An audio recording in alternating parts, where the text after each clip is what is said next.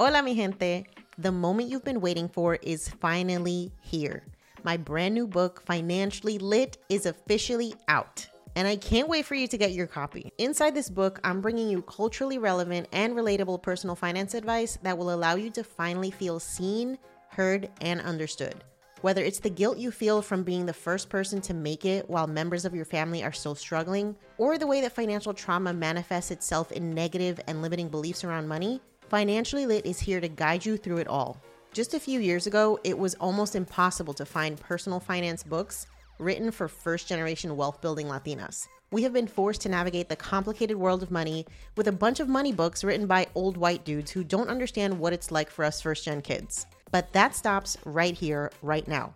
Inside Financially Lit, you will learn how to set boundaries with your familia, with your dinero, create and pass on generational wealth, diversify and increase your income, protect yourself from financial abuse, navigate the complicated relationship between amor and dinero, invest like a white dude or better, and so much more. You can get your hard copy and audiobook version of Financially Lit at financiallylitbook.com, and make sure to join our email list so you can find out when I'm stopping in a city near you for the Financially Lit book tour. See you soon.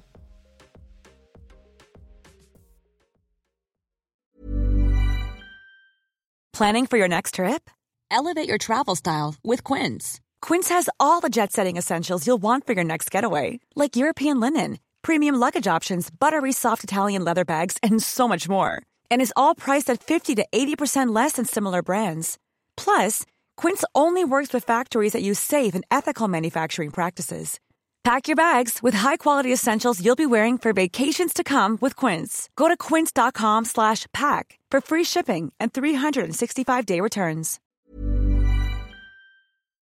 Hola, mi gente. It's Janice, and I have a special bonus treat for you today. So if you have been following me on my stories the past year, you've been watching me navigate not only different professional endeavors, but also a very personal one, namely getting back in the dating game and finding a new partner after getting divorced. And so that whole journey for me really inspired me to dive into the world of relationship building, because just like dinero, how to have a healthy relationship and how to attract partners that are like not fucking toxic, nobody taught me about that. And when I talk to my friends who are Latinas, a lot of us have this same story of just like not learning how to have healthy relationships and how to stop repeating the cycle of attracting people who are just not bringing out your best self. So I have been inspired by my own journey to start a new project called the Corazon Chronicles. And I'm actually featuring Bay on the show. So he's actually my co-host. And I thought it would be really cool to share an episode from the Corazon Chronicles here on the Yo Quiero Dinero podcast, because in this particular episode, we talk about how to navigate differences when you and your partner are just not on the same page, or you're just in different points in your life, whether that's an age gap or an income gap or one of the many different issues that you can confront as a couple. So I hope that you love this episode. And if you want to check out more about the Corazon Chronicles podcast, you can tune in wherever you listen to Yo Quiero Dinero. Without further ado, here is the Corazon Chronicles podcast. I hope you enjoy it.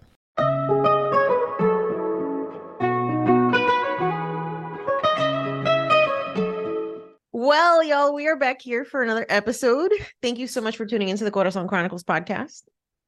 I am excited for today's conversation because I think we're going to be able to hopefully share some inspirational information with people. We're going to be talking about how to navigate differences in a relationship. So we're going to be talking about like income differences, age differences, vision for life differences, opinions differences, all types of differences. Yeah, I mean, it's a lot of it is also kind of relative too, to like where, you know, we're at in our situation and where we're at in our journey in life. And I mean, I know on my 30-year journey, I've already changed within the last 10 years since I was 18 to 20. Now that I'm 30, almost 31, I've changed into like 3 or 4 different people. I've lived 3 or 4 different lives. So yeah, this will be interesting. I absolutely agree. I feel like now that I'm closer to 40, I'm just starting to figure out kind of what I want life to look like.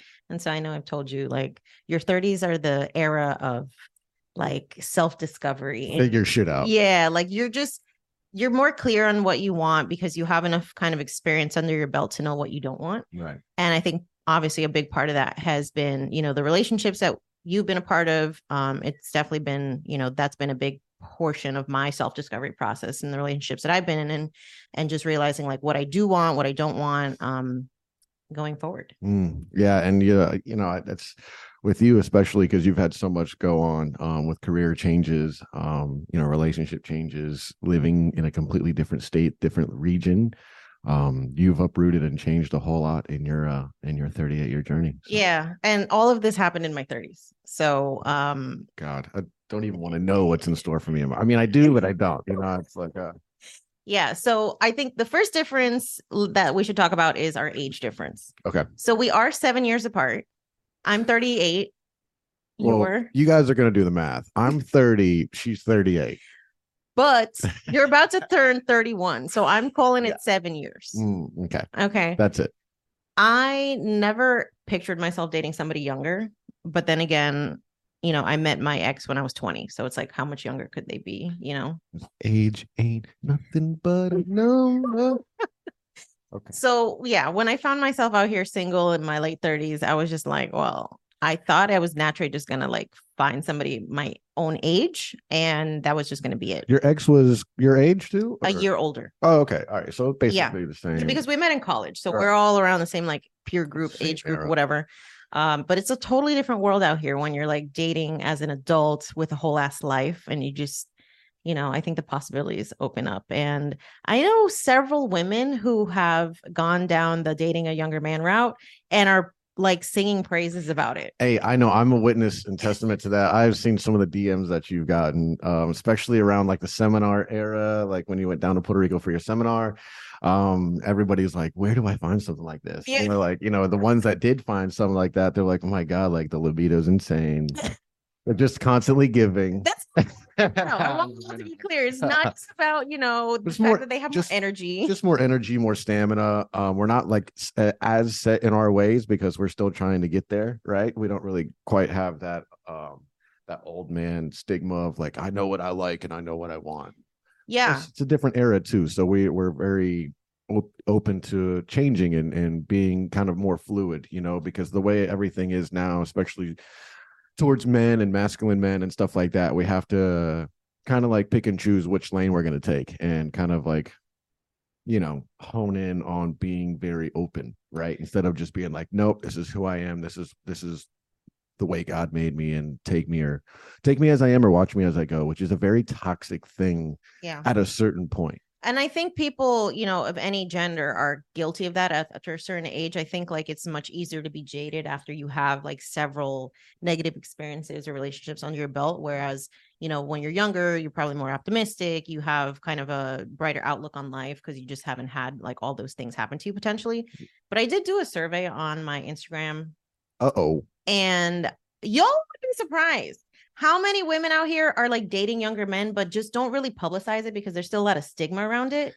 But like, there was a lot of people DMing me, in private. They're like, girl, keep telling people to date younger men because I'm so much happier with my man. He just does like, he's more open to like conforming and changing and having communication and just like being a partner versus just like, I'm the man, and whatever I say goes. It's crazy like how many people are actually hiding the fact that there is an age gap in their relationship because they're afraid of being judged. Well, and I can understand that because I mean it's always been a thing. The older guy goes for the younger chick, he's like 50, and the whole thing about that is that any young man, I mean, you see these surveys that people are doing in the streets and stuff. They're walking around with the mic or their phone and they're like, hey, so how much does a man need to make? How old are you? I'm 24. How much does a guy need to make for you to, at least $100,000 a year, $500,000 a year. There's not, I mean, you're talking about like an upper 10% of guys between the age of 20 and 40 that are going to be making $100,000 a year, let alone anything over than that. So our entire youth, is, I guess, if you will, we're being taught that we're not worth enough. We need to make more money. We need to change how we look. We need to be a high value male. all these things. What does that mean? Can we break down what that means? Because I don't know what that means. We'll get into it. Okay.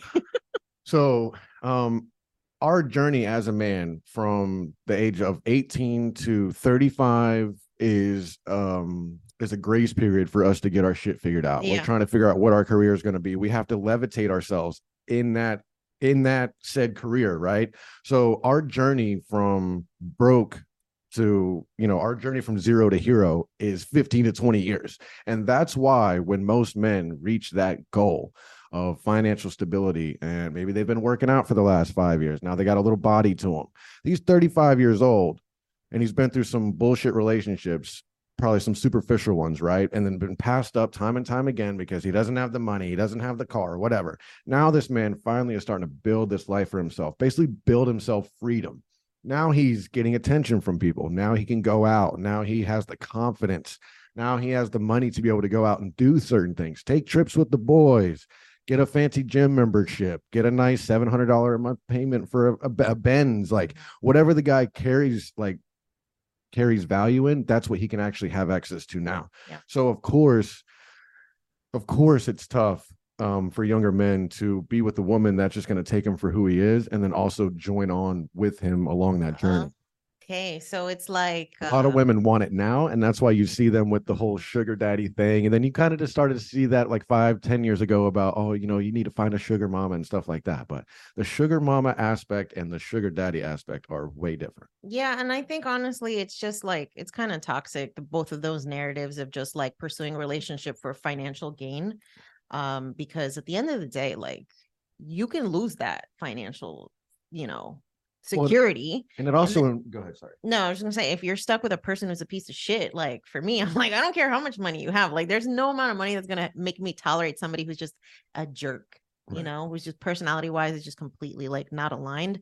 But because they're putting a roof over my head, I'm gonna sit here and tolerate shit. Like that for me feels very much like what past generations of women in my family had to do. Right. And I'm like, why the fuck would I actively choose that? Yeah. I guess what my whole point about it was just that men now that are reaching out to be with older women, it comes from, I mean, at least personally in my own thing, and then also what I've seen amongst people in my age group, is it's not for shallow reasons like you would hear from a sugar baby to a sugar daddy. Yeah. Sugar daddy's like, I want to pay for your time because it's like an escort service, right? I want to pay for your time. I know my role. I know you're just leeching off of me for money. I'll pay the car payment.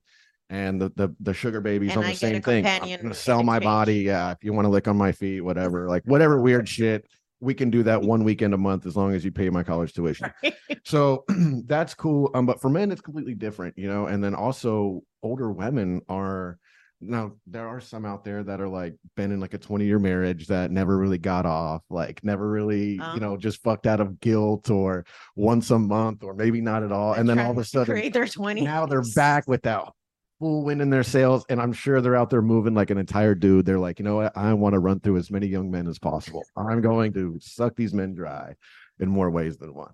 So it is what it is, right? But then there's also these women that have gotten out of that, and they do have a life built for themselves, and they do want to share that with somebody. And unfortunately, being an older woman, we were just talking about the older men and how they're stuck in their ways. It's not necessarily like you guys want a moldable man where I can kind of make him who I want him to be, but you also don't want to be with some guy that's just like, Sundays is for football and the boys, and you kind of fit in, and I hope you like have your own hobbies with like a Bible club and shit, because don't expect to spend all your time with me. I don't want to just go lay on the beach like some young buck. Yeah. And all I want to do is go lay on the beach and, hey, maybe even bring a little bottle out there, get a little loose, I don't know. I like to have fun. So it's like, a lot of these guys just want to like work on their trucks. And I think, one of the things that you've also mentioned too, is that like from your perspective as a younger man dating an older woman, we're more clear on like what we want, right? Yeah. There's not this like just kind of ambiguous, let's just go with the flow, like whatever happens energy. I think one of the reasons why we vibe so much is because even though we do have an age gap, we have a lot of shared like vision for what life looks like for us. Like I think we're very much on the same page for like what that vision looks like, what we would like to do together, what we'd like to build together. And there's not just like this kind of frivolous existence where it's just based on like going to the club every Friday and like bullshitting your life away. Yeah, I mean it is tough, it's a tough scenario because, everybody's different and everybody's situation is relative. So it's a very weird thing that we're in right now, especially with the women having the dynamic that they do with the financial security and the independence and also the freedom. Like you guys have so many more rights now, like and not just like rights written on paper. I mean like societal rights. It's expected. It's starting to be expected now that they just have shit figured out, whether it's financial or mental or emotional or whatever. Like women are doing so much more self-work on so many different aspects. You kind of start to see men, especially younger men, like we're just like focused on like bettering our mentality, bettering our lives physically, and just becoming like building this foundation for something that's going to come in the future, and regardless if that's with someone older or someone younger. And then also a lot of men that are younger and stuff like that, we come from broken households and stuff like that too, so we don't really have that inclining to run out here and have 4 or 5 babies. Like I personally have never been in a rush to have kids. If anything, kind of been against it. It doesn't mean that I don't like kids or anything like that. I would love, we've already talked about it in a couple episodes, but it's just one of those things now where it's like, I don't know. I think life is a little bit more enjoyable. I see so many people with kids and stuff, and they have so much work to do on themselves individually and as a couple. It's just nice that we have that freedom, but you never know. We might have something in the works. Shut up. That is not true, y'all. Don't let him scare you. My mother listens to this podcast. So I'm kidding. Mom, relax. Okay. That's so funny, babe. But I was gonna say, like, I think also as millennials, because we both, even though we have an age gap, we're still part of the millennial generation, which if you don't know, it's like 1981 to 1996. If you were born between that time, you're technically a millennial. So I think we as a generation have seen like what that struggle looks like, where we've seen a lot of the traditional gender roles, right? We've seen a lot of like the stay-at-home moms, or maybe like being raised by a single parent, younger, them having kids younger, them kind of navigating through the whole, like trying to figure out your career and your financial stability. So I think a lot of us saw that, witnessed it, experienced it as kids, and we're like, we don't want that shit. So that's why so many of us have delayed a lot of those big life decisions too, like having kids, or like, getting married, or taking more time to find your partner. This idea of being single in 30, a couple generations ago as a woman, it's like, if you're single in 30, fucking throw her out. She's not worth anything anymore. Where it's just like, now you'll talk to people who are, single in their 30s, and they're just like, I just feel like I'm just starting to live my life. I'm just starting to figure out who I am. Who the hell like says that you need to have that figured out by the time you're like 22 years old? It's crazy. I mean, look, I listen to a lot of podcasts, a lot of male oriented podcasts, obviously, right? And a lot of my input comes from these things, and I'm listening to these men that are 55, 60 years old, and they're talking about, a lot of them have been through marriages or still in the same marriage, have kids that are, some of them are my age. It's crazy. And then the way that they're talking about how different society is and stuff like that. A lot of them, one person I listen to in particular, he says that he doesn't think any men should date until the age of 30. Why? Just because it's almost like getting a trust fund. Okay. So for people out there, if you have children or grandchildren, you can set up a trust fund for those kids, right? But let's say you want to give them $1 million, you don't want to give them $1 million right away at 18. If they turn 18, they get the full $1 million. They're gonna, the chances of them going down a drug path or something like that is astronomical. Yeah. But you can have it hit when they hit 30, 35 years old, and they get like a slow drip. Because by 30 you've had certain things figured out. You've I mean, who knows? You've gone to jail. I don't know. Like, got the shit out of your yeah, system, you've hopefully. gone to college, dropped out, whatever. Started a business.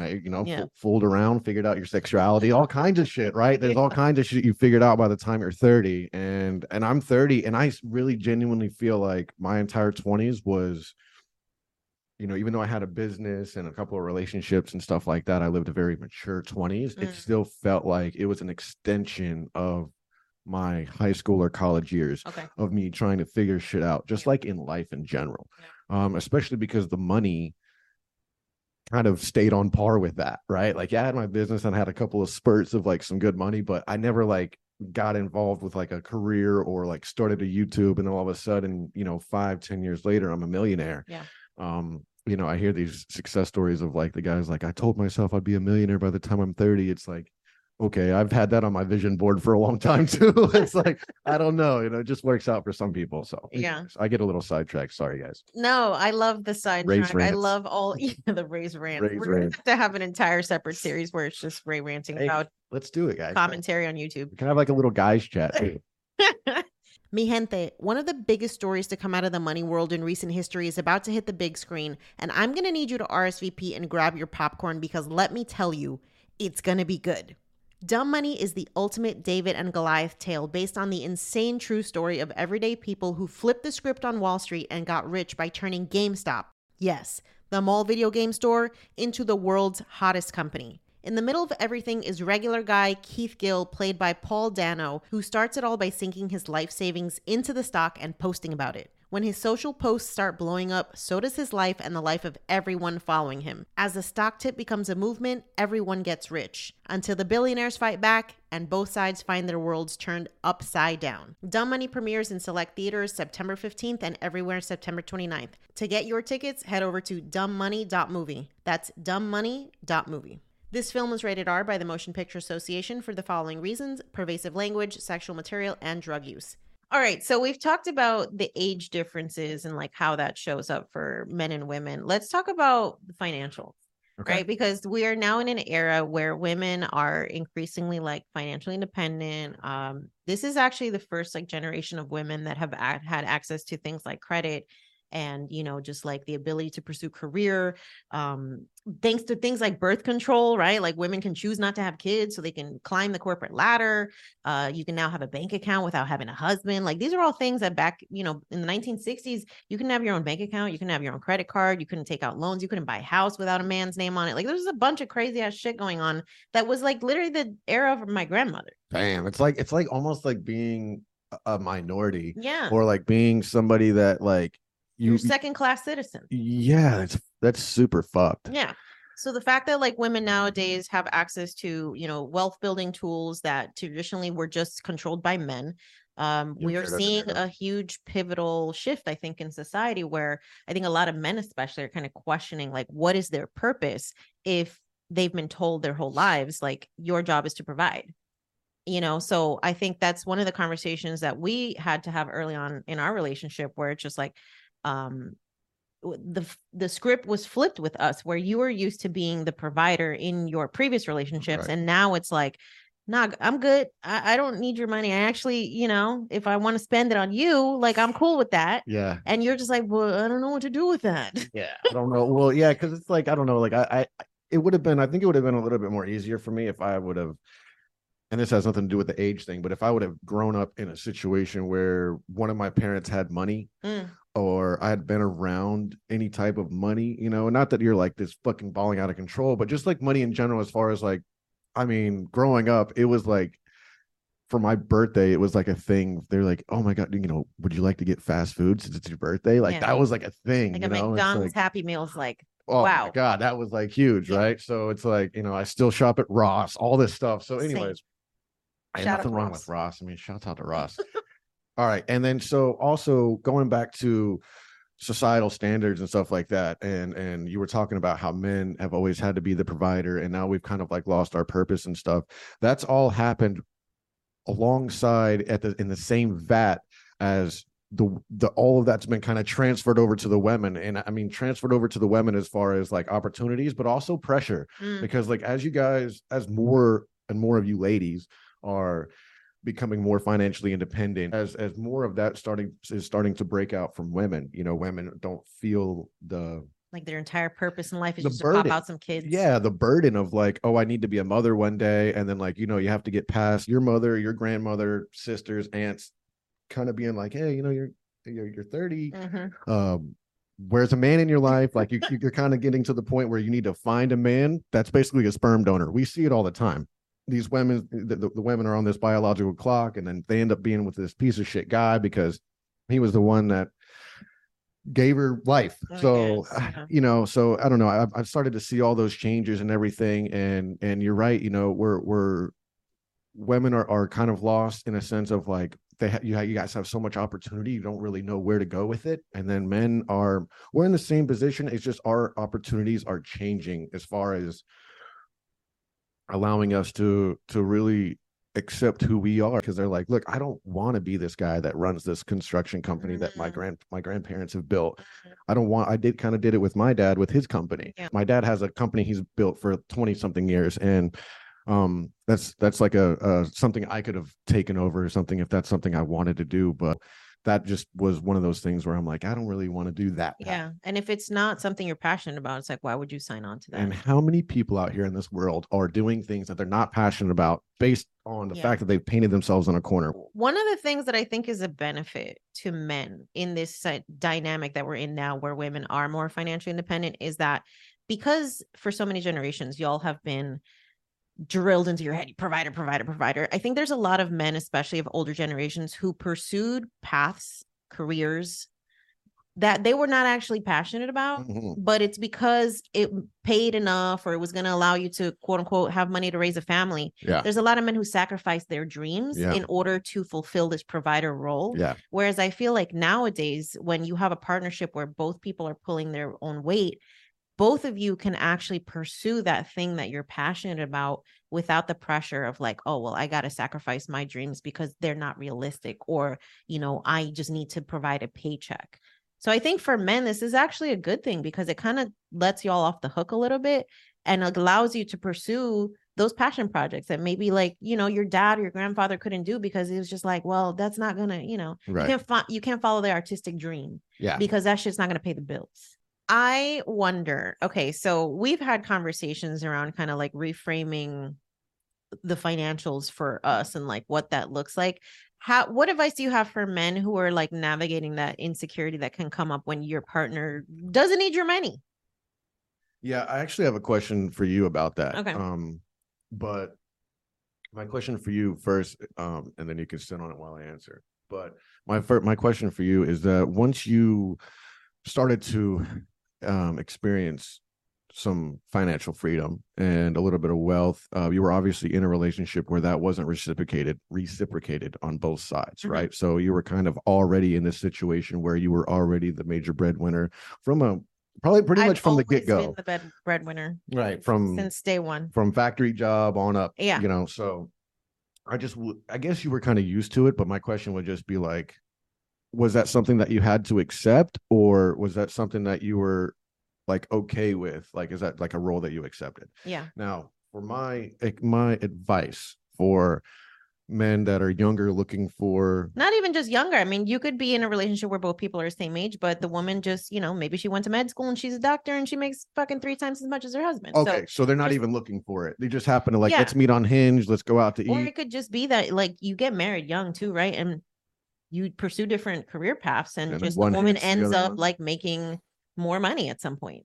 Yeah, I think that my only advice really is just to like really find yourself. And I know that's very cliche, but I think that when you work on yourself as an individual, regardless of man or woman, but when you work on yourself, when you're on the elliptical, or you're writing in your journal, or you're meditating, or even if you're just like watching a TV show by yourself or whatever, if you're spending quality time with yourself, and that means that you're allowing yourself to have personal conversations. And a lot of my self-help comes from personal conversations, and so if you know yourself, and you're confident in who you are and stuff like that, then obviously the money shouldn't matter. It's always going to be a thing just because of the fact that we live in the West, and it is capitalism sucks. well, I mean, shouts out to capitalism. I wouldn't want to live anywhere else, but Yeah. you know, I But want it to does have put the power pressure on to. all of us to like just always put kind of money as the forefront thing, which can be fucking toxic mentality too. Yeah, and it's it really depends on your personal relationship with money. I've always been taught that money is a tool to get you certain things. You know, if we spend money on a vacation or whatever, we're not spending money, we're buying memories. Yeah. These are fun tickets, right? A dollar bill is a fun ticket, and life is a big fair. And if you want to eat something, it costs a certain amount of tickets. Yeah. You know, if you want to go to this side and go have fun, it costs a certain amount of tickets. So if you can have a relationship with money in that sense, that money is a tool, not an object.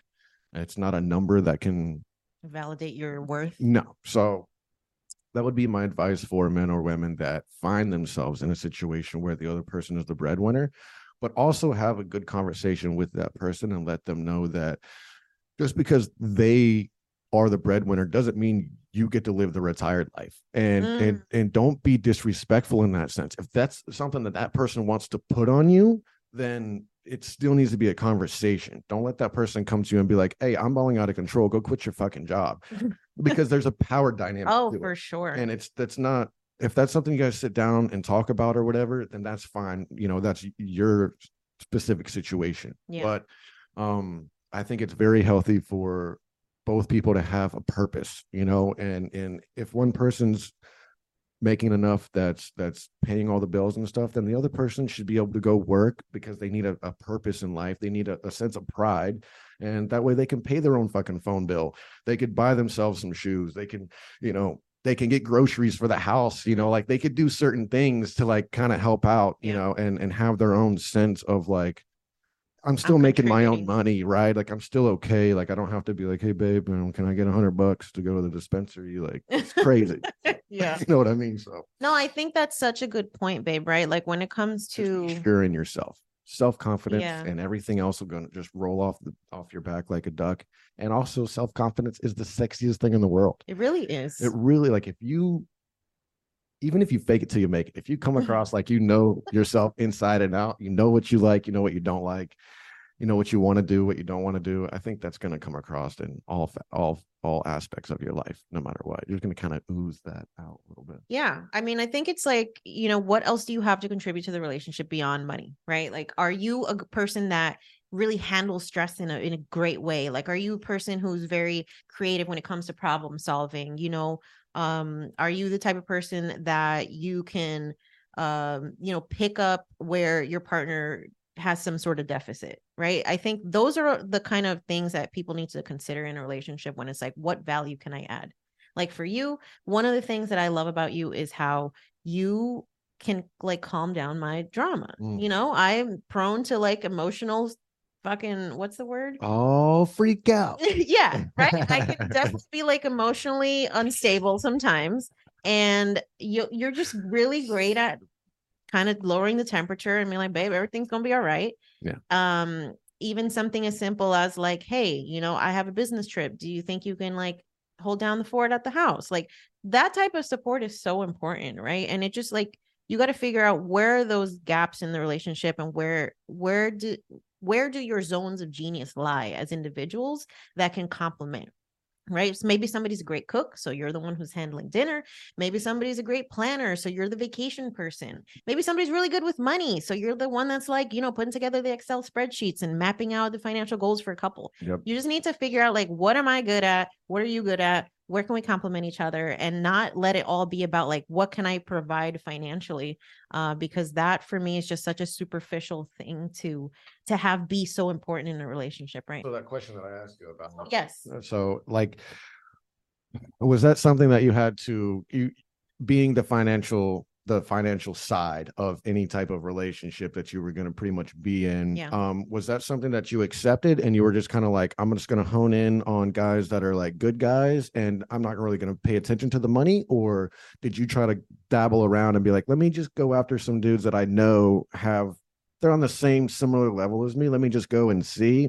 And did that not work out and you kind of like dialed it back down? Or what was your route for, did you even really experiment with guys that were on your same level financially? Are you asking post-divorce or just like just when like it in started general? dating? Yeah, just in general. Was that something you were attracted to, or is that something that you tried and it didn't work out? Or, you know, are they all kind of like fucking power trip, Yeah. like, you know, macho guys or So as far back as I can remember, even as a kid, like maybe when I was 10 or 11, I always knew like I never wanted to be under the financial thumb of a man. And I think part of that was because I saw like my mom basically was like, and she still is financially dependent on my father. Sure. So I was always just like super hyper independent as a kid. And like, even before I was even thinking about relationships, I just always knew I wanted to be able to fend for myself. So I never approached relationships from the aspect of like, what do they have to offer me from a financial stability perspective? Because I always knew I was going to provide that to myself. Now, that's actually a very, very special outlook on life. And it's crazy that neither one of your parents really put that on you. So no, they didn't. I think I just saw like the power dynamic where, my mom kind of sacrificed her career for a long time to be like the sort of part-time stay-at-home mom, and my dad had to sacrifice his time with the family in order to make money. Hell yeah. So I actually kind of got it in my head, this narrative where if I'm going to be financially successful, I have to sacrifice having family. I'm going to have to sacrifice motherhood. And obviously that's probably one of the reasons why at 38 I still don't have kids.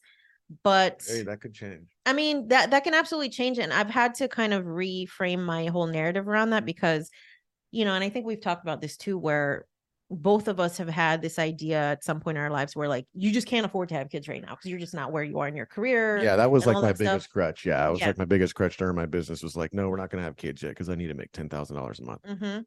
And I think one of the things I had to realize is like that was an excuse I had in my head. It was just I had a fucking trash ass partner. That was the reason why I didn't want to have kids, because I'm like, hindsight is 2020, as they say. Because Do you think if he was more supportive, like on the emotional side and stuff like that, you would have been more prone to having a child with him if he was like a house hubby type of guy? Not just a house. If he was just like a person that was actually like trying to build something together. Like I just never felt that we were building anything together. It was like a competition thing. He would see you win and then he's like, fuck, I need to start winning. After a while, it definitely felt like it was like, stop talking about the things that you're doing because, it's just like you're just bragging. I mean, he stopped going on like business trips with you and shit, right? I mean, like you actually brought this man around the world.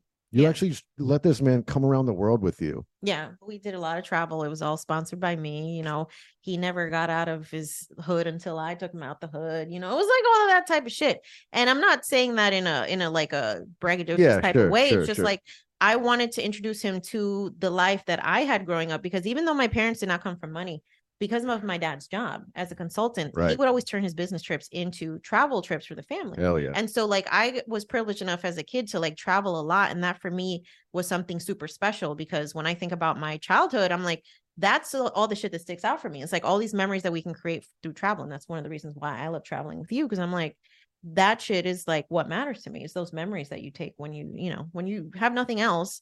It doesn't matter what's in your fucking bank account. If you don't have those memories, it's like, well, what did you do with all the time you have here? Hey, shout out to Janice's father. Very unique name. I almost dropped it, but you know who you are, sir. And so, and now right? Now because you guys listen to the podcast. Now you guys know that it's almost like you're giving your parents a sense of validation, right? Because you kind of like answering certain things that they didn't really know, and at least he knows. Like he probably felt like he spent a lot of time out of the house, probably, added a lot of like burden to your mom's plate and stuff like that. But here you are, 25 years later, and you're over here giving him his flowers because, at the end of the day, you look back on all of these memories with a certain fondness. Yeah. And that's good. At least you don't look back on it with resentment, because that's every parent's worst nightmare, even though I'm not a parent. But yeah, even with the travel and all that stuff, like I definitely say my dad was always there, huge respect. And he always provided like a stable household for us to be able to, pursue our goals and dreams. Like I never felt like I didn't have that support. So I think that's like, one of the things when I think about parenthood, it's like, that's the energy I want. It's just like, it doesn't matter how much shit y'all have going on at the end of the day. Like when you got to be there for the kids, like they need to feel supported. Right. They should have emotionally intelligent parents who can deal with all the things that come with growing up and navigating your emotions as a child. Like I always wanted to be financially stable, emotionally stable, like just feeling like I'm a good person to raise a child. And I think in my, marriage, I just felt like, yeah, I know I could like handle shit, but I'm like, I don't think you're the type of person that I want to have that relationship with, that tie with, because that's, that's a permanent thing. Okay. So next question. Yeah. I got for you. Okay. Is so you kind of accepted from an early age that you were going to be the financially secure one. Yeah. When you got older and you got into the divorce, what did you have a certain criteria of, because at this point you already knew, Yeah. right? You were like, well, and I'm sure you probably had hung out with a couple of guys that had their own stuff going on and maybe it just didn't work out for you, or No. okay. All right. So you were always went like towards younger guys? No, I just literally, the whole like, what do you do and how much money you make was just never a question that I cared to like dive into too much.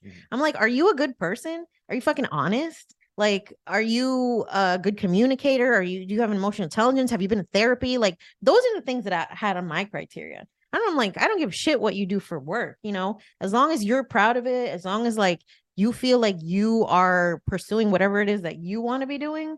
For me, it was more like, are you a good person? Are you capable of being honest and trustworthy and supportive and loyal and communicative? Like, all of the character stuff was at the top of my list. I don't give a fuck. Like, if you're a garbage man and that's your passion in life and you wake up every day super fucking excited to go and pick up people's garbage, that's enough for me. I'm not gonna lie, riding on the back of that truck look kind of fun sometimes. I see those guys like hanging off the side and stuff. I'm like, you are having there's worse places to be in the world. I mean, those guys are probably part of a union. They got some good benefits. Oh no, Probably. I don't know. Not down here in the South. Florida, but, There is no such thing as unions Yeah. down here, boy. We don't do unions down here, boy. But yeah, I never cared about that. For me, it just for me, that's not the mark of a good person. So your criteria was, if the bag's not, I mean, obviously your criteria should have been there regardless if the bag was there or not, and I guess it probably was, but it's a different story if it's like, oh, I don't have a job, I have no goals in life, I'm like living in my mom's basement. Like, obviously that, we're not going to entertain that shit. Yeah. But you have a job, you could pay your bills, you got that straightened out. Like, that's not the mark of a good person for me. So what would be because you asked me for my advice. Yeah. For younger folks that are, getting involved with people that are older than them, that have money. We obviously can't speak on what it would be like to be with someone younger that has money, but what are your thoughts on, from a woman's aspect, you have a lot of financially stable women out there that follow you based on, yo quiero dinero and all that stuff. What would be your advice to these women to kind of pump the brakes on them a little bit, right? You don't want them to fall head over heels in love with this young, spry guy, and then just kind of like let all of your inhibitions to the wind, right? You don't want to like let this man have access to all your money, and like you don't want to be sending this man $10,000. You know what I mean? Like, do you have advice for women to kind of be careful and not let them get blinded by love? Right? Because I feel like that's a very easy thing for a man. It happens all the time. I sent the girl in the Philippines $30,000 over 2 years. Such a lovely. Oh, and now she's gone. Right? I don't know. And then what are your thoughts on that? Because I feel like as a woman with money that might be a little bit emotionally damaged or a little bit emotionally unavailable, emotionally easily like to get to, emotionally. Okay. Yeah. What am I trying to say? Just emotionally unstable a little bit, right? Like, to where it's like easy for a man to come in and you just fall head over heels in love with him and want to share everything that you've built for yourself with somebody, because that's something that you expressed to me. You're like, I just want somebody to come home to. I want to share this life with somebody. And for somebody in a different mindset, that could sound like a meal ticket. Yeah. And they could be a scammer or something. A scammer. They can be very good at manipulating, and there's these huge manipulators out here. So what are your advice to these women that might be good with money but maybe not good with their own emotions and their own decision making? Yeah, I think that's fair. And I've gotten that question too from people on Instagram, just like, what do I do to make sure that like I'm not gonna get scammed by a man because he knows like I have, and you love him so much. Like, when you love somebody, like they could lie to your face and you're gonna be like, I really know that's a lie, but I love you so much that I'm going to give you the benefit of the doubt always. Yeah. Well, I think the first thing is to not reveal too much about your situation too early, right? Like you don't need to be fucking showing him your bank accounts and spreadsheets and inviting him to like $1,000 dinners at And I like, don't even think we've done any of that yet. no, you really don't know I anything. still don't even know your full story. I haven't No. really asked about it just because like the money thing has been something I don't really care about. So go ahead. Sorry. Which I appreciate. But it's also like, you know, you have to decide when is the right time to even reveal that information. And I think that only comes with giving yourself enough time to actually get to know a person, right? Because in the beginning, it's all like the lovey-dovey, rose-colored glasses, all that shit. You gotta actually see like what this person's character is like. And I feel like at the end of the day, when it comes to dating, I'm a big fan of men who just will do the alpha traditional things, even if they are not the breadwinner. Right. So, like inviting the girl on a date, like paying for the first date. I think a man should do all of those things, which you did. Right. You did. And it's like, I know he doesn't need to do that because I could just literally pay for myself. But just like those gestures, I think are still like, those are nice. You know, it's still ways that you can show a woman that she doesn't always have to live into the whole masculine fucking provider energy, because for successful women that make a lot of money, we live a lot in the masculine energy, right? We are out here being boss bitches, fun. Yeah, it's making fun. money, creating wealth, blah, blah, blah. But in a relationship, I don't want to be a boss bitch. Yeah, I want to be taken care of, not in the financial sense, but just like in an emotional sense. Like something as simple as like when you get out of work and you're like, babe, you want me to pick up dinner? Oh my God. It's just so fucking nice, because I'm like, obviously I can buy my own fucking dinner, but just the fact that you think about that, and like, those are the types of things that I think people don't place enough emphasis on. It's just like, teamwork. what are those little things that I can do to just make my partner feel cared for and provided for? I love that energy. So your advice to women would just be... It would be... Hiring for your small business? If you're not looking for professionals on LinkedIn, you're looking in the wrong place. That's like looking for your car keys in a fish tank. LinkedIn helps you hire professionals you can't find anywhere else, even those who aren't actively searching for a new job but might be open to the perfect role. In a given month, over 70% of LinkedIn users don't even visit other leading job sites. So start looking in the right place. With LinkedIn, you can hire professionals like a professional. Post your free job on linkedin.com/people today. Slow your roll. Like, do not reveal your entire situation. Yeah. And at the end of the day, you don't need to combine your finances just because you're in a partnership. No. You know, you do not need to have joint bank accounts. You do not need to be like having all this, you know, to become one thing. You can work together on like financial goals, right? Let's say like you want to buy a house together. So you create a savings account for a down payment for a house and y'all put money in there. Cool. But that doesn't mean you got to share your whole paycheck, right? That doesn't mean that just like you lose your financial autonomy. I think especially for both people, you should have your own money. Yeah. I should have my own money. Yeah. You just never know what life is going to throw. Maybe at some point you're like, fuck, I don't want to be here anymore. And I need a down payment for like, or security deposit to get my own apartment, but all our money is pooled together. What the hell am I going to do? Right. Right. So I think just having shared goals when it comes to money is cool, but you don't need to lump everything together. Do you think, and I'll give you my input on this, but do you think that it's a necessity at a certain point in the relationship for there to be, for the monetary conversation to be very fluid? Do you think that it ever gets to a point where all the cards need to be face up on the table? Oh, hell yeah. So, okay. Before you move in together, y'all need to know what's your credit score, how much debt do you have, how much money do you make? Because you're actually now taking on like a financial shared responsibility. Okay, that's fine. That's fine. I meant more of just like what one person's bringing in every month, what's going out of that account every month. Like, I feel like for me personally, obviously the credit score and all that stuff, we've already gone down that entire path together. But for me, like, I would never want to fully see what everything you have going on. Why? I don't really have a huge interest in it. I just think that, I guess I put myself in your position, and I wouldn't really want to peel back all the layers to what everything I have going on until a certain point. And that would, a lot of factors would have to be met for that to happen. Like for me with you, I obviously support everything you do with your business and stuff, but I'm not in every single crack and crevice. I don't know everything you have. I have to ask you in the morning, like, what are you doing today? Yeah. And then like you'll show me the schedule and stuff. And you could show me the schedule the day before, and the next morning I'm still gonna ask, hey, what do you got going on today? Yeah. So I as far as like I just don't have personally, I don't have interest in seeing the numbers. I don't really, it doesn't do anything for me. And maybe that's like a little bit of a fear thing too. I think it is. It's like, I don't know if I want to know what's going on. Maybe, but at the end of the day, it's more of like, I like to think of it as a very respectful view from my perspective, is that I'm very much like,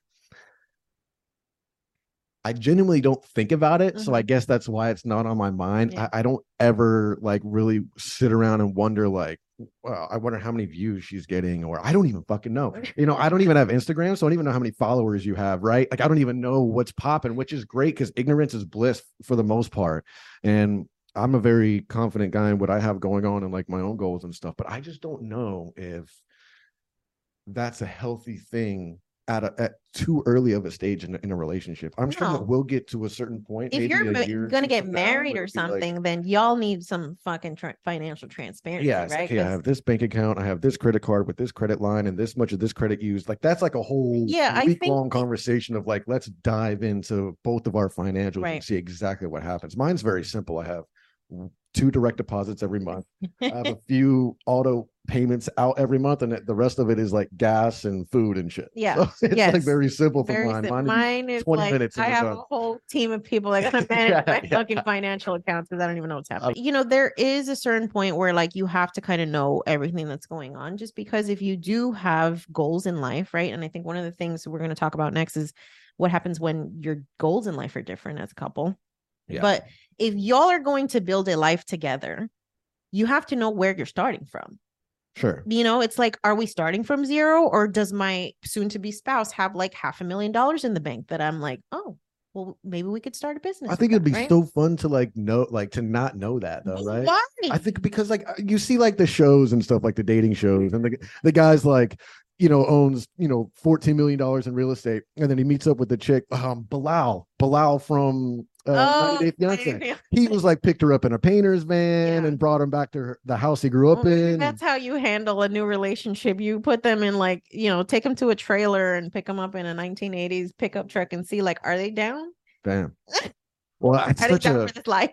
For me, it's like, see, he put too much value in money. And it's like one of those things where it's like, I don't know. I think traumatized too from divorce. Yeah, you guys got to be very careful, because you could have somebody that is very rock solid from the beginning, and then you could get to the point where you're like, I really want to bring you in on this. And then you let them see exactly what you have going on. And then all of a sudden you could see a fucking change. Like it could be, you could see a sense of entitlement. You could see resentment. All of a sudden they're turned off. You never know how a number is going to affect somebody, their ego, subconsciously, all of that stuff. So well, and one thing I do want to mention too is like, if you're a person who has built a significant amount of wealth or whatever, and you're going to go into a new relationship, like you should also talk about things like a prenup, right? If you get to the point where you're like seriously talking about marriage, and you are just like, well, anything that I built before you, like I just want to make sure that it's protected. I mean, I think that's an important conversation to have too. And I think it's one of those things where there's still a lot of stigma bringing up that, especially like, because there's always this assumption that, oh, you're just bringing this up because you're planning on getting divorced, or because you don't trust me, or because you think I'm just here for the money or whatever. So I think it just has to be like very clear to both parties, like what the benefit is. Well, how about the fact that I've been in love a couple of times, and it up until now, and whether it took 6 years or 2 years, shit doesn't work out all the time. So let's just focus on that part. Yeah. And another thing I wanted to say too is that for all the people out there that are in the financial side of the relationship, you guys are the A side of the relationship, and you guys are listening to this, I think that a huge red flag for you should be, if you're with somebody and within the first 6 months or whatever, it depends on how fast you guys are moving along, but within the first 6 months, if they are always on you and asking questions about, how much is this? And, well, how much did you get on that brand deal? How many brand deals do you have? Like, if they're always we call that pocket watching. If they're pocket watching all the time, if they're worried about the bill, or if they're always looking at how you reacted to that, my God, you just spent $200 on dinner. You left a $60 tip. All those things are red flags. Yeah. That's all that shit is red flags. I would never, if I was in the A side of the relationship, I would never want somebody pinching my pennies for me if I wasn't pinching the fucking pennies. Because that shit, that means you're here for the wrong shit. You're worried about the back end, whatever the back end looks like for you. Yeah. So let's not jump ahead. So I would always, and I'm not even the A side, but I feel like if I was the A side, I would be like, be like, how much did you pay for this car? Why are you worried about the car? I don't even think about that. Like, I don't even know when I need to change the oil. So you know what I mean? I think that's careful, fair. guys. Be careful. Yeah. Because people will try to finesse you, and next thing you know, they're taking your phone while you're asleep and they're cash apping themselves. It's ridiculous. Yeah, financial abuse is real, and it's one of those things that people don't talk about, right? Just like when people start using finances to control you in a relationship, it's very common. It's like 99% of domestic abuse situations involve some sort of financial abuse, just because it's the easiest way to control somebody, right? When you think about like somebody's ability to leave and get their own place, like, hello, you need money for that. And if you give up your financial autonomy, like it's dangerous. It doesn't matter if you're a man or woman, or you don't identify as either. Like, everybody needs their own bag, right? Because it's like an emergency parachute, right? You just never know what's going to happen in life. Okay, so we've also both been in relationships where we've come to the conclusion that we're just not on the same path when it comes to the vision that we have. Can you talk a little bit about your situation, where when you had your business, and the dynamic between you and your partner, and how you realized like, oh, this is just not the person that I need for this journey? So she always, she was raised in an apartment, so she didn't really, and she never went to college or anything. So she kind of just jumped out of, I mean, even in high school, she was working at like a restaurant or something. So she was always in the workforce. And when we eventually moved up to Tampa and I started doing the business, obviously it took a year or two before I could even think about bringing her in. But at first it started with just getting her to kind of come on jobs with me and kind of just be like free labor in a sense, and just kind of help me and just kind of be boots on the ground, help me make flyers and all that kind of stuff. I tried to get her to learn how to edit some video and stuff like that. Just like little tiny tasks to make things easier on me, but also, you know, watching my parents build this business together and stuff like that. I really craved that. It's not that I craved it. I almost expected it. I just kind of saw like, this is how things should be, you know, in a partnership. Because I always viewed the business as a vehicle to get us out of wherever the fuck we're at. I was like, well, we're in this apartment. We don't have to be in an apartment. You know, we're driving old cars. We don't have to drive old cars. We could just work at this, and then eventually this thing will yield the stuff that we need. But I was fortunate enough to kind of see that the hard work pays off in the long run. And with her, you know, dad working at like the Air Force Base as like a custodian and stuff like that, like she never really got to see what hard work gets. Hard work just kind of helped you maintain being broke.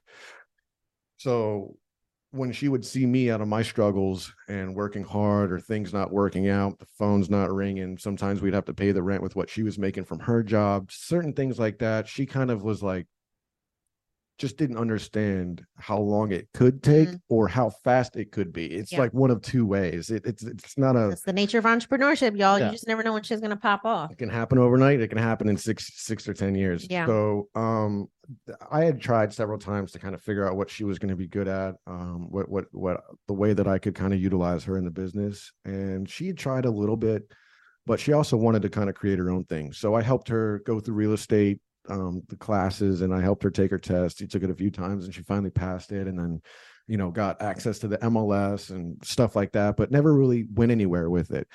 So the real estate thing, when I saw, you know, I helped her study flashcards, all this stuff, and then I helped her, you know, figure out where she was going to go, got into the Century 21 place, and then, you know, she thought they were just going to be sending her leads. Well, the leads they were sending were just like, oh, you have to cut your teeth, you know, you have to. And the guys that she was working with were trying to kind of coach her and stuff, but she just didn't really.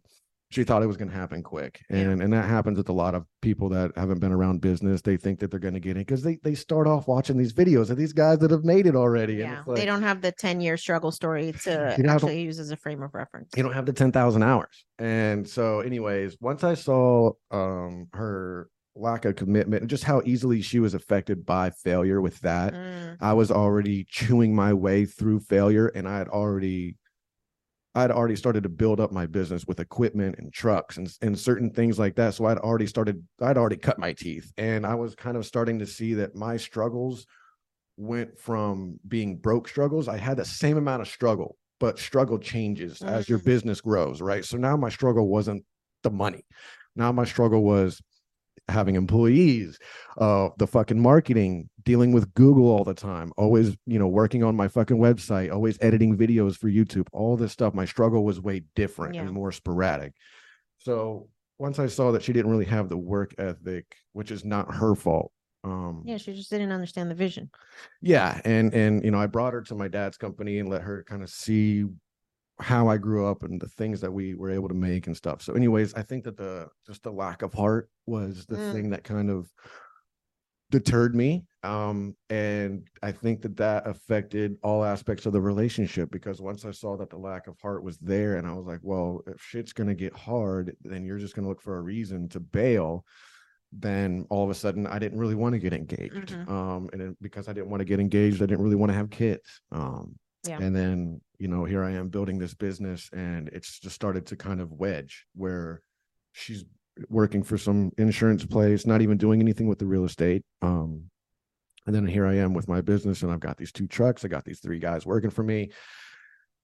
Our lives are starting to separate. Our classes are starting to separate because I'm starting to move up in tax brackets, and I'm having to pay money for taxes instead of getting $2,000 back every year. Like, things are starting to happen, and now life is not very comparable, right? Now our conversation is different, and I'm talking about, what are you doing today? I don't know what the fuck she's got going on at work. I don't know what she's talking about. I don't remember coworkers' names. I don't know, but I have to pretend, and I want to, I want to. And then I'm talking about equipment and SEO and stuff like that, and she's glazed over too, but she wants to be there. It was a tough thing, and then eventually it was just like, we're on different paths, like, let's just cut the shit, and it was very cordial that way. And then in the second relationship, I was COVID, and I was out of the business at that point, so I was kind of back in the workforce and just kind of figure out what I was going to do for the next couple of years until I figured out the next thing I was going to tackle. So but with her, she never had a car, she never had a license, coming from New York City, she never had to, so you can't really look down on her for that too much. But you're also 36 years old without a means of transportation ever in your life. So that was kind of tough. There were certain things with that I was just like, well, you're not trying to better yourself. No. And I need something that's going to be better. I don't need you to be in the gym and doing all this crazy shit, but I need to see some type of effort. I need to see you give a fuck. And I guess out of both of those relationships, there was a certain level of, I don't give a fuck. And it had a lot to do with what I had going on, just because they simply weren't involved with that. And it wasn't me not wanting to involve. It was just the fact that it was lackluster. The energy was lackluster, and it just didn't feel like you were a part of it. And I understand that, I kind of feel like that with my dad's company, even though he wants to give it to me and cut me in on it. I'm kind of like, well, you built this, like, this is your thing. And then now I feel like I'm riding off the coattails. It fucks you up a little bit, if you are the type of person to create for yourself and have a sense of pride. I want to be able to hang my hat on something at the end of the day. So.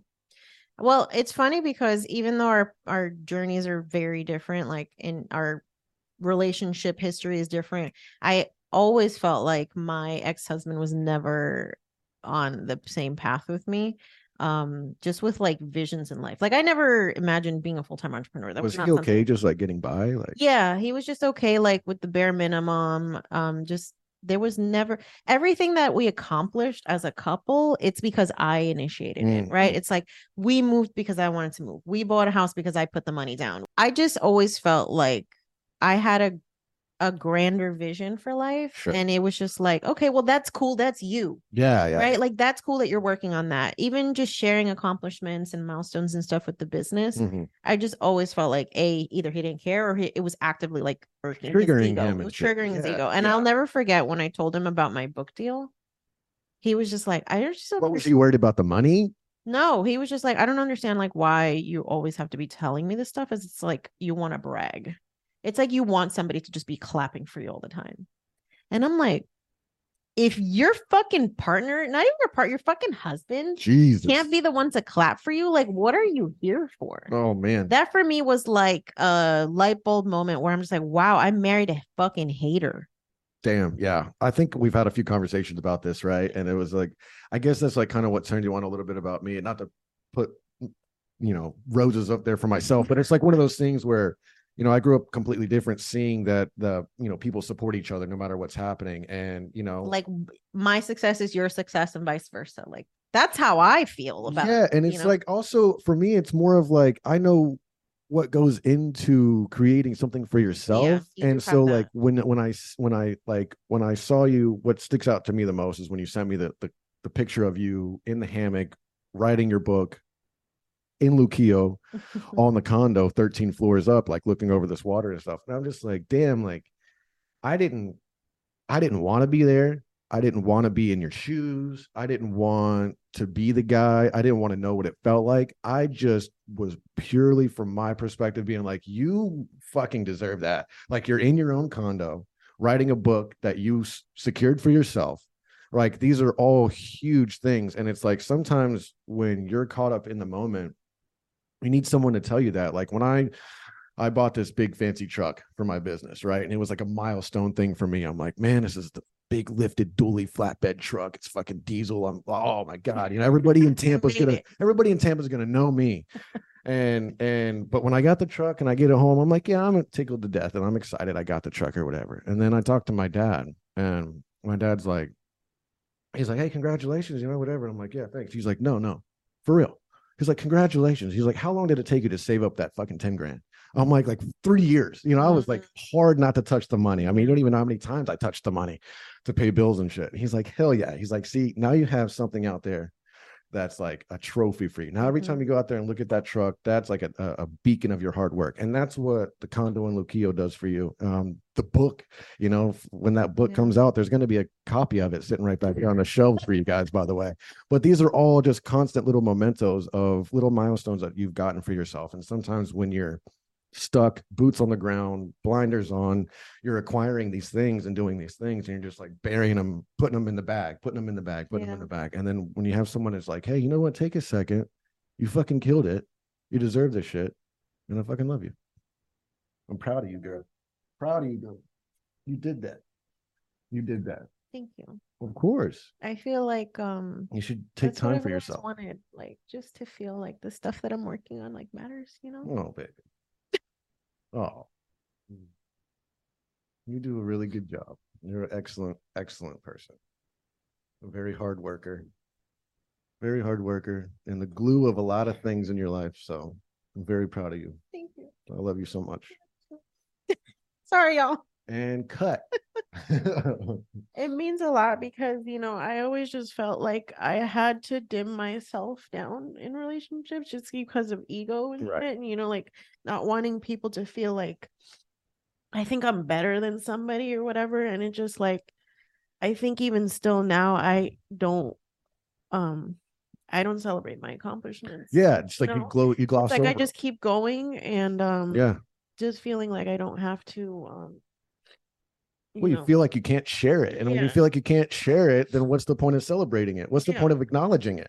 Just throw that shit in the back and work on that book every once in a while type of shit, and that's bullshit. Yeah. So sorry, guys. I got a little passionate there. I appreciate it. I think that's what we all want out of a partnership, like, right? It's just like somebody who is your cheerleader, who like, and not even just that, like, but when shit gets hard, because it's not always fucking easy. Especially like if you're an entrepreneur and you're like trying to build some shit and you're like a first gen kid who's like starting from the fucking bottom, there's gonna be times where you're like, I don't know if I can fucking do this anymore. And sometimes it's a difference between like having a partner who's like, no, you can't fucking do this and I'm gonna help you, versus like somebody that's like, oh well, whatever, let me know what you figure out. And I know you said in the past like you wish that we had met sooner, because maybe like you'd be on a completely different trajectory if you had that support, like when you were still had your business, Yeah, I mean, woulda, coulda, shoulda is a crazy thing. I had diversified myself in so many different ways. I was my whole goal was to have these 2 trucks and 2 trailers. I have these 4 guys. These guys, each truck is making me like $1,000 a day, give or take, and then I'm building this YouTube channel, which is like my day-to-day life of being a business owner at 23, 24 years old, and a business that you could start with a pickup truck and yada yada. So I'm like, and then I'm working on curating this Facebook group of fellow pressure washers all over the country, all over the world. And I'm like thinking about merch, and not just merch of like stickers and shirts, but I'm thinking of like company t-shirts, because that's what my dad's company does. They actually make stuff. So I'm like, man, I can have these templates of these shirts for these guys. Like, not only am I making money, but I'm also helping these guys build their businesses. It was like a whole You're creating whirlwind. a whole media company ecosystem. That's what I was really trying to get to. The pressure washing and roof cleaning thing was just going to be passive income, really to just to be making, $6,000-8,000 a month with the truck just moving on the road. And then eventually, like, I would like to have sold that business, but woulda, coulda, shoulda.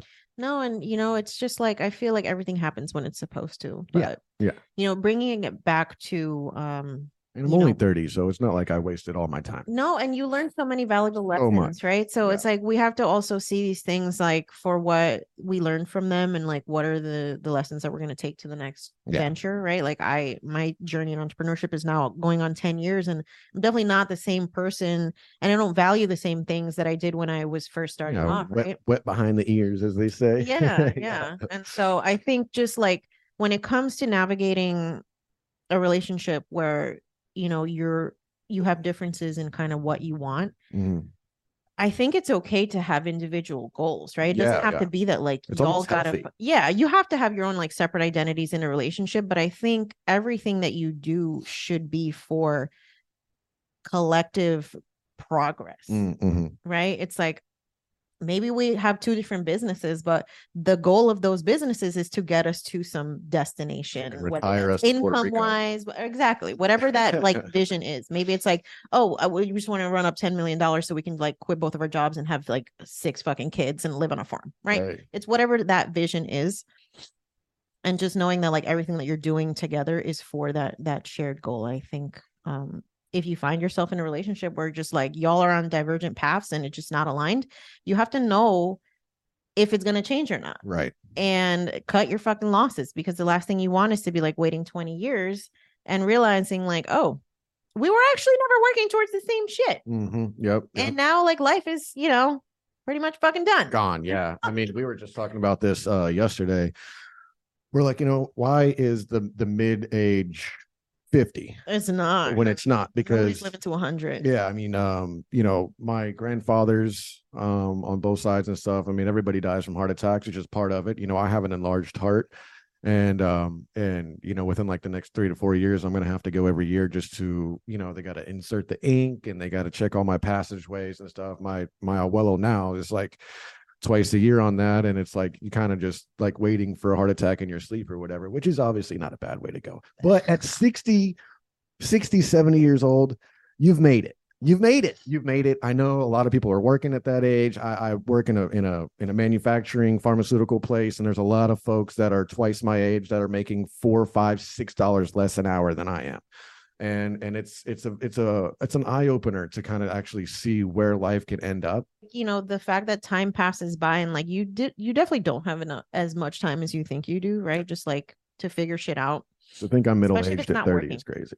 But it's true. I know, and it's scary as hell. It is scary, but I think it also should light a fire on your ass. Like if you've been waiting for things to fucking be perfectly aligned before you start some shit, like you're gonna be waiting forever. And sometimes like you're not waiting intentionally, sometimes like maybe maybe life is making you wait, and that could be through all kinds of different facets of whatever. I mean, life is a crazy thing. There's so many different aspects to it, and it's like it's crazy how fast life can change, whether it's good or bad, depending on the people that you meet, the jobs that you take, decisions you make, working out, not working out, all these things. Like there's so many different things that lead to a person's mental clarity. And when you're mentally clear, that's when things start to happen for you by accident. A lot of people chop it up to manifestation. I don't believe that shit at all. I think like manifestation only works if you put action behind those goals.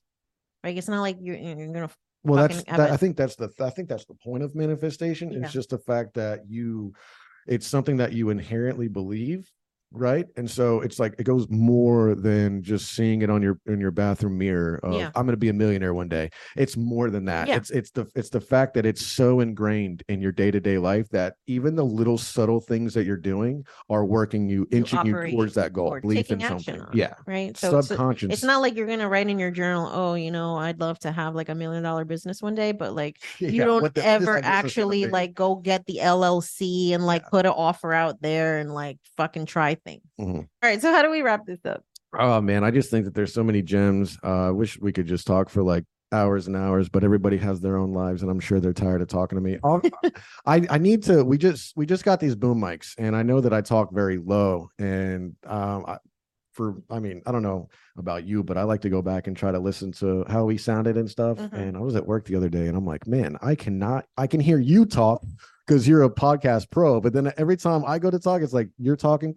And it's like no, but you're good. You've been doing good. Now with this one, yeah. Now that we have the boom mics, and then also we're gonna eventually stop sitting side by side, and we're gonna either face each other or maybe have two chairs without the the desk or something. That way, it's a little bit better. But this is all learning curve. Yeah, and I think it's a great way to highlight like how you can progress as a couple, right? You got the shared vision. We had the shared vision of starting the show, having some cool conversations, and y'all are going to watch the evolution as we go. Yeah, and honestly, you guys can grow with us. This is only episode 4, so we're going to get there. All right, so my feedback for today, I think would just be, I would just highlight maybe one or two things. I think the first thing I would highlight is, if you're a person who is dating, but you're on the B side of the relationship. Remember, I said A side is the one who has the money or the quote unquote power, right? They're the ones that are maybe probably a little bit older. And then the B side is the one who's coming in, and the A side has their certain criteria, just like the B side. If you are the B side, don't do it for the wrong reasons. Okay. I know it seems attractive. You see it on Instagram, social media, how great it would be to find a sugar mama or a sugar daddy and have all your stuff taken care of and paid for.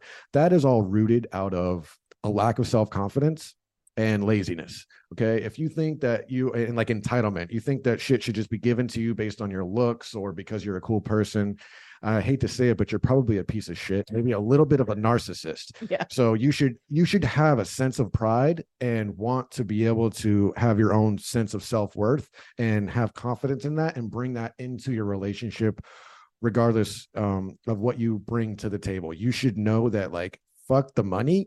I know what I bring on all kinds of different aspects. Yeah.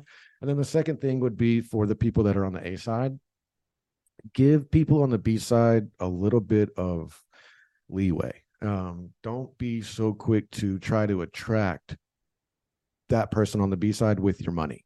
That's not a good look. You're going to only attract the ones that I was just talking against. You're only going to attract the ones with a sense of entitlement that want to drain you, that want things like, start a business. You hear it in rap lyrics all the time. She used to dance, but now she wants a loan so she can start a business, and she wants to do a hair salon. Just be very careful. You've worked very hard for what you've built for yourself, and it's a very special thing, and it's a beautiful thing to be able to want to share that with somebody and to really want to be able to change somebody's life. That's a great thing.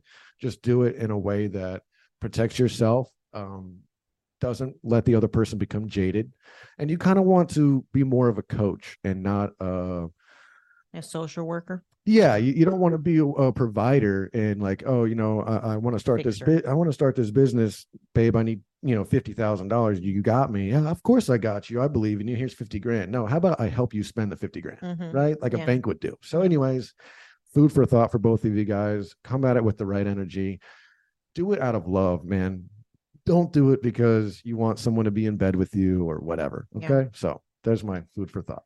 I think for me, I'm going to talk to the age gap couples. Okay. Right. Yeah, so from the perspective of being older and being with someone younger, I think it's always important to realize like you cannot actually try to see them as an equal because they just don't have as much life experiences. Yeah, it's hard. So somebody who's 7 years younger than me is not going to be in the same career status as I am. Right. Yeah. And so like judging someone based on what they've accomplished up until this point is kind of stupid if you think about it, because and without knowing their whole life too. Without knowing their whole life, like you really need to have that context and have a lot of compassion, because you might want somebody to be where you're at level wise, but literally they haven't even been on the earth the same amount of time. And they probably not even had the same path, Yeah. just the right opportunities and stuff. Yeah. There's so many things like, privilege and access and resources and advice and mentorship and all these things. Knowing the right people. Yeah. So much of that. Yeah. Right. So I think it's always important to maintain that perspective.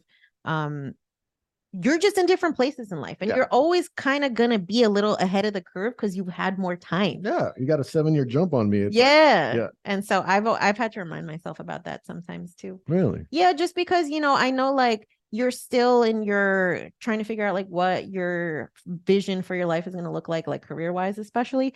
And I always have to remind myself, like, he's 30, like he hasn't had enough experience in like corporate or just like in life. It probably comes from like you seeing my potential as well too. Yeah. Right? So like you see the potential and you're like, oh my God, you're fucking wasting your time.